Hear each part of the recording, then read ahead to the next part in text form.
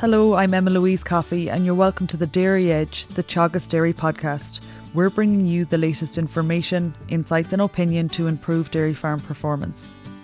As part of Animal Health Awareness and AMR Week, Department of Agriculture vets Damien Barrett and Caroline Garvin join us to discuss the implications of poor health outcomes on farm productivity and provide a checklist of steps to maintain a healthy herd. And I first asked Damien to quantify the cost of poor health. Good animal health really is the foundation of profitable and sustainable dairy production systems. I think it's fair to say that profitable dairy farming and sustainable dairy farming are inextricably linked, in the sense that we've all becoming more and more aware of greenhouse gases and methane in particular.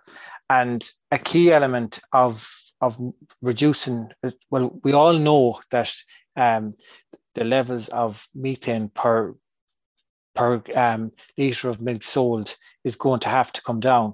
But a key element of that is ensuring that the cows that are in production are as productive as possible from as early a stage in their lives as possible, and that they're going to have a long and productive life. Now, in terms of anything that's going to impact on animal health is going to impact on that productivity. For instance, in preparing for this, I reviewed some research and it showed that a severe case of bovine respiratory disease or pneumonia as a calf has the potential to increase the calving interval of a cow by 12%.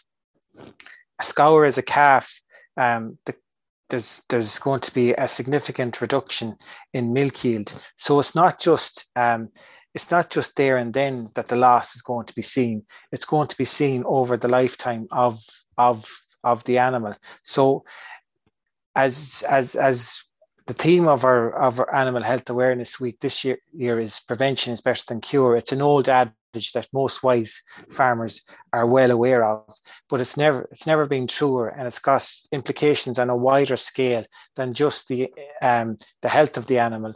It's also got key implications for the sustainability and profitability of the farm.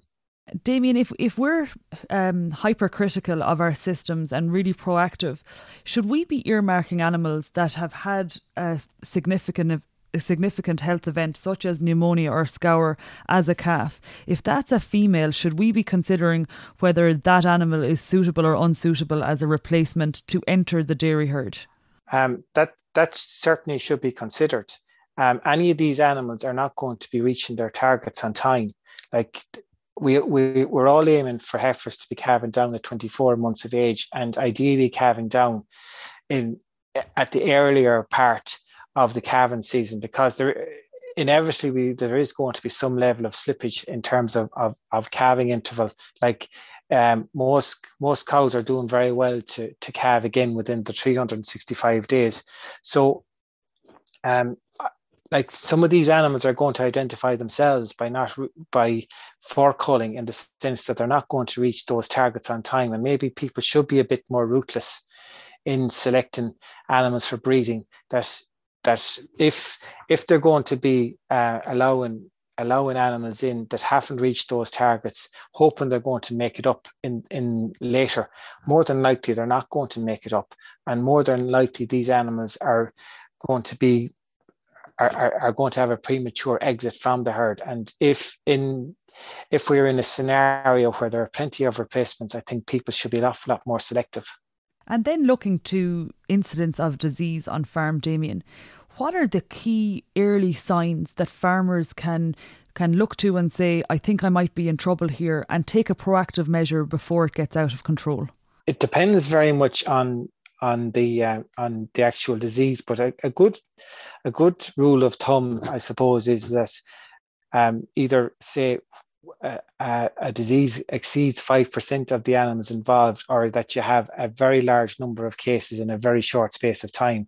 Say, for instance, in a smaller herd, maybe could even be 3 or 4 cases of, say, pneumonia or diarrhea in calves, or or particularly abortion. Abortion can be quite an important telltale for other diseases, because abortion will result from fever of anything, and can actually be quite an indicator of an exotic disease incursion as well. So, and anytime you see say significant numbers of abortions happen in a short space of time, or even relatively small numbers of abortions, that needs to be investigated promptly, because you don't want it to get a foothold in the herd, these things are much easier dealt with early on, rather than essentially a salvage operation, if such a thing was to get a hold of within a herd. And we do see the odd case of an abortion in the sheds, from this time of year on, before cows start to calve down. Sometimes it can be, an encounter with another cow. It's not necessarily that it is a disease, but talk through the investigation you're talking about where you see an abortion on farms. Are you talking about, dropping the fetus to the regional veterinary lab? That's it in a nutshell. It's the question of dropping the fetus, along with the cleaning, if that's available, and getting a blood sample from the cow to rule out the common cause of abortion. People were probably an awful lot more aware of this prior to the eradication of brucellosis. And I'd say there's a certain level of complacency has entered the fray since brucellosis has been eradicated. Like, there is an obligation on farmers to report and have abortions investigated, which really was part of the brucellosis legislation. When brucellosis thankfully is no longer with us, I think people aren't as aware of that, but nonetheless, abortion is a very important telltale, or an indicator of a disease event, and it never should be looked upon lightly. Going down the route, you talk about a fever is generally the cause of abortion. What are the typical diseases that are causing that fever? Well, it's just abortion is a byproduct of any fever. Like, that could be something as simple or as straightforward as a summer mastitis, or which earlier in the year, it could be a pneumonia or anything like that. So that's for, say, a generalized systemic disease event. The fever is not necessarily a feature of the common abortifacient agents like leptospirosis, salmonellosis. There are, say, listeria, or those type of bacteria. It's not necessarily a standout feature of it, but the fever I'm referring to is more, say, probably a more of a rare event, a once off, unless you're looking at the introduction of an exotic disease. Where, like Schmallenberg, like fever was definitely a feature of Schmallenberg infection. And Caroline, to you, when we consider the AMR challenge that exists, could you give us some information on how this concept is linked with the One Health? Well, AMR is the key One Health issue, Emma Louise, because we all depend on antibiotics, both in the human health sector and in the animal health sector, to treat disease. And we share the same families of antibiotics. So we're both using these antibiotics. And every time you use an antibiotic, be it in ourselves or in our cattle, you are driving the development of resistance, which means if you continue using it, eventually the bacteria will not be susceptible to it. So we'll run out of disease treatment options, and it's because of this shared diseases as well. Diseases travel across, like Salmonella, Campylobacter. They go back and forth between the human and animal population. So that brings in the One Health concept, and also the role of the environment, which is the one that has sort of been left out up to now, really, is that every time you treat an animal with an antibiotic, up to 60% of it is excreted into the environment. And that antibiotic then meets the bacteria in the environment and can cause development of resistance in those bacteria, which can then meet other disease-causing bacteria, which infect ourselves or our animals. So you've got this big multifactorial soup, if you like, where everyone is using the same medicines and living in the same environment, and there's crossover of diseases. COVID is a good example, but over, I think it's 70% of diseases in humans come from the animal population. So that's where it comes under the One Health concept, if you like. And looking from a dairy farm perspective, can you give us some of the practical farm practices that we could work towards in order to become more sustainable and reduce our risk of AMR? Sure, absolutely.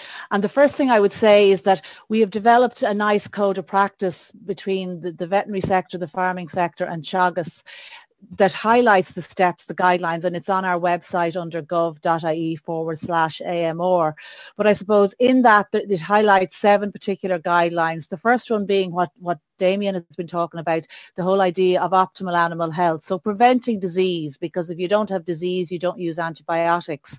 The other thing farmers need to consider is having, a living herd health plan. So, what are my diseases on farm? What are the suitable treatments? How can I avoid these diseases? And mastitis is a key one, which we can discuss later. But the other thing you can build in is biosecurity. So, you try and have a closed herd. Increase your use of vaccines. We're very much seeing things moving that way. The sales of vaccines have now surpassed the sales of antibiotics. So that's all very positive. And sometimes it's a case of investing now in a vaccine to see the long-term gain. The other thing you can do, obviously, is look at your management strategies to keep the animals stress-free, because overcrowding, poor ventilation, all these things are stresses that precipitate disease and the possible need to use antibiotics. And I suppose what we have developed within the department and with the stakeholders is this 6 rights policy. So you have the right veterinary diagnosis in the first place, so that you're not treating a viral disease, it's a bacterial disease, because only bacterial diseases need antibiotics. And then that you're treating the right animal, the animal that needs it, that you're not doing group treatment and you're using the right antibiotic, because you have different classes now of antibiotics. We have certain antibiotics which should never be used as a first-line treatment because they are drugs of last resort in human health. And then the key thing is to give the right dose for the right duration, because if you underdose, you're obviously not killing the bacteria properly and you're promoting development of the resistance. And if you don't give it for long enough, that's the other thing. Again, you're promoting development of resistance. So always follow the course. If it says 3 days, don't stop after day 2, even if the calf is skipping around the shed. And the last thing farmers can do is correctly store the antibiotic, but also dispose of it correctly, because you don't want the antibiotic leaching out into the environment. So, I mean, they're key guidelines, really. And I suppose if you want to look at the different age groups, as Damien mentioned in the calves, really optimal calf health is getting your colostrum in, following the 1-2-3 rule, giving the first milk within 2 hours and giving 3 litres. And I suppose, it's generally building up. It all centres around having a herd health plan and building on your health that's there to look always to be continually trying to optimise the animal health in your herd. And Caroline, like from the 7 steps that you've documented there, I think it's no harm for a farmer to even write those down and then walk through each of the steps and consider, where do I sit? Am I, good, average or poor in this category? And you mentioned the herd health. There are really good structures and example plans in terms of vaccinations and treatments for animals with ill health, and it's to, I guess, consider it and adapt it to your particular situation. One of the things you mentioned, Caroline, is in some instances antibiotics should not be used, and something that dairy farmers are becoming more and more aware of is the use of antibiotics at dry cow, or the selective dry cow therapy, where you're using sealer only on low cell count cows. How important is this practice going to be on dairy farms in the future? It's going to be really important, Emma-Louise, because, we talk about the buzzword being sustainability. It's no longer considered sustainable at a social level. to keep using antibiotics randomly without due justification. And so this blanket dry cow therapy, where it was treat all the animals, even perhaps some animals that might necessarily have needed it, is no longer going to be considered acceptable, particularly when we're looking for other markets, to sell our produce. So really, and the other key driver is there's new legislation coming into force on the 28th of January, and it's the veterinary medicines legislation, and a key driver in that legislation is to address AMR in the human health sector, but also in the animal health sector, by reducing the use of antibiotics.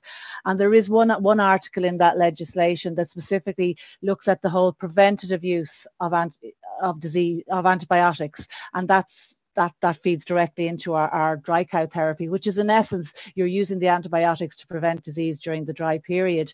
And so what that legislation is saying, that it can only be used in individual animals in exceptional circumstances. So, vets, when they're going to prescribe, when this new legislation comes into place, will be influenced a lot by their code of practice that's laid out by the Veterinary Council of Ireland. They're answerable to the Veterinary Council in how they prescribe antibiotics. And, they will be very much looking at reducing the level of antibiotic use on farms at drying off. And so key to that would be farmers considering, have I enough information to know exactly what's going on in each animal? And things like milk recording are going to become really, really important. And we do know that the level of milk recording is continuing to increase. I think we're at over 40% at the moment. And that's really positive, because there is research out there showing that farmers that take up milk recording can increase their yield, increase their actual earnings by €210 per dairy cow. And it also shows that you get a decline in your overall bulk milk tank somatic cell count by 23%, because you have much better evidence, you have much better information to know which cows actually need the antibiotic and which ones don't. And obviously there's certain thresholds, there's risk when you do go down the selective dry cow therapy route. But AHI have developed, there's TASA workshops out there, and there's a lot of support there. But the bottom line is farmers are going to have to move towards this. They are going to have to look at their practices, because the goalposts have moved. And the other thing to mention is there are now these critically important antibiotics, drugs of last resort, and some of them are in our dry cow tubes. And really now there's a code of practice that has been developed for vets that's saying that they cannot be used, that these treatments, these particular tubes should not be used for first-line treatment, and that there needs to be culture and susceptibility testing done to justify the use. So that test result will show you, yes, I need to use this particular tube because nothing else works. But the reality is, when we look at the results, at our laboratory results, most mastitis are susceptible to the penicillins, the lower class of antibiotic, and there really isn't a huge justification for using these critically important antibiotics. And the other thing is cost. Obviously, these particular tubes with these more important antibiotics are more expensive. So there's a lot to balance up, and I suppose really we're all on the learning curve, but the message is, the practices that were there in the past can't continue around blanket dry cow therapy. And I think, Caroline, it's really interesting, all of the benefits that you have mentioned, improved production, reduction in the bulk tank cell count, to name a few things, and not to mind the reduction in costs of the antibiotic products that farmers have used so regularly in the past. And it's interesting, as we have this conversation around selective dry cow therapy, I heard some farms who have actually been doing it over a prolonged period of time, and they have animals that are culled at 10th and 11th lactation who have never actually received an antibiotic in their lifetime, which is a really interesting and fascinating feat that they have achieved. And it's something that all farmers can achieve, and it is with that knowledge and power that you talk about in terms of milk recording. Finally, to you, Damien, you mentioned that our conversation today is at the start of Animal Health Awareness and AMR Week. Can you give us any of the interesting features of the programme in the next week that might be of interest to dairy farmers? we're holding a series of webinars over the week, starting on November the 18th to coincide with European Antibiotic Day. On Tuesday the 23rd, this is going to be the Herd Health webinar, which probably is going to be of the most interest to dairy farmers in particular. Our first speaker is Eilish Moriarty from a Nuffield scholar that works with the Kerry Group, who's going to speak about her scholarship on the use of bulk milk antibody testing as a screening tool for disease. We're going to hear more about the selective dry cow therapy, which Caroline referred to earlier on. We also have a speaker from the Royal College of Veterinary Surgeons in the UK, Fiona Lovett, who's going to speak about the initiative that the Royal College of Veterinary Surgeons is having to encourage reduced antimicrobial usage. And we're also going to have a talk on emerging threats from parasites, say in terms of whether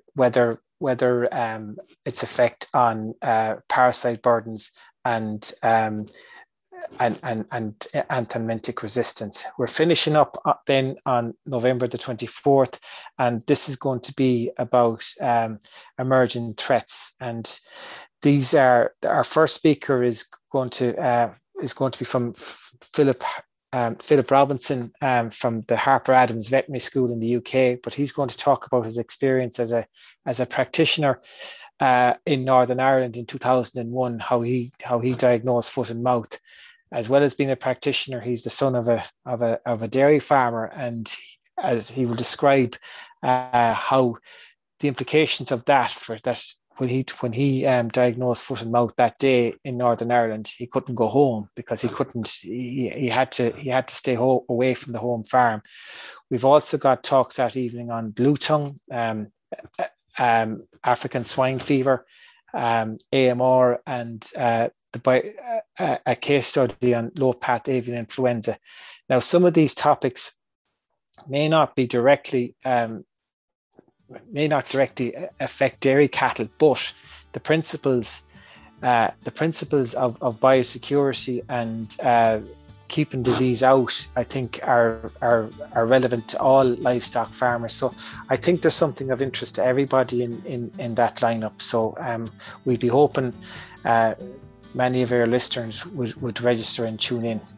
That's great. Thank you, Damien, and thank you, Caroline. Thanks very much. That's it for this week's episode of the Dairy Edge podcast, and my thanks to Damien Barrett and Caroline Garvin for joining me on this week's show. Don't forget to rate, review and subscribe to the podcast. You can listen on Apple and Google Podcasts as well as Spotify, and for more information go to the Teagasc website at teagasc.ie. I'm Emma Louise Coffey, and join me next time for your Dairy Edge.